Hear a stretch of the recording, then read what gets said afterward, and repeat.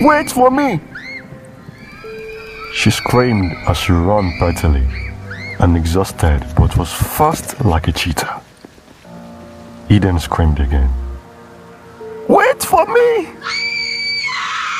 This time, she had already slipped and fell heavily to the ground.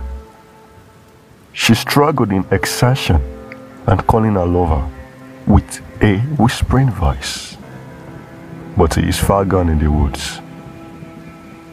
Fear gripped her, almost choking her, as the colossal cat drew near to her direction.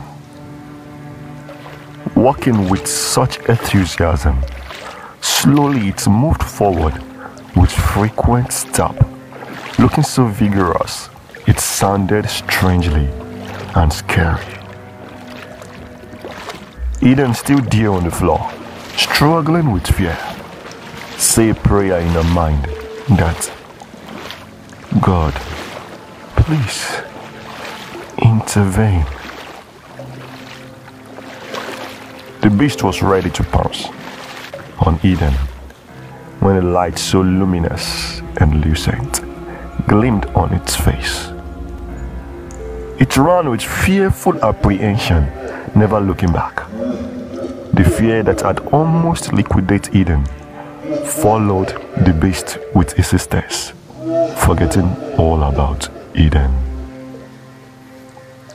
Eden, who already was syncopated or tired as the case may be, was lifted up in the air by an angel in white clothing.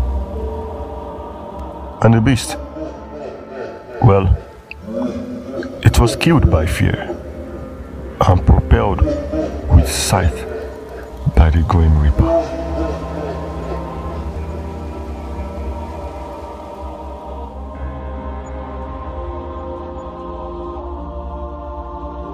Long lived Eden.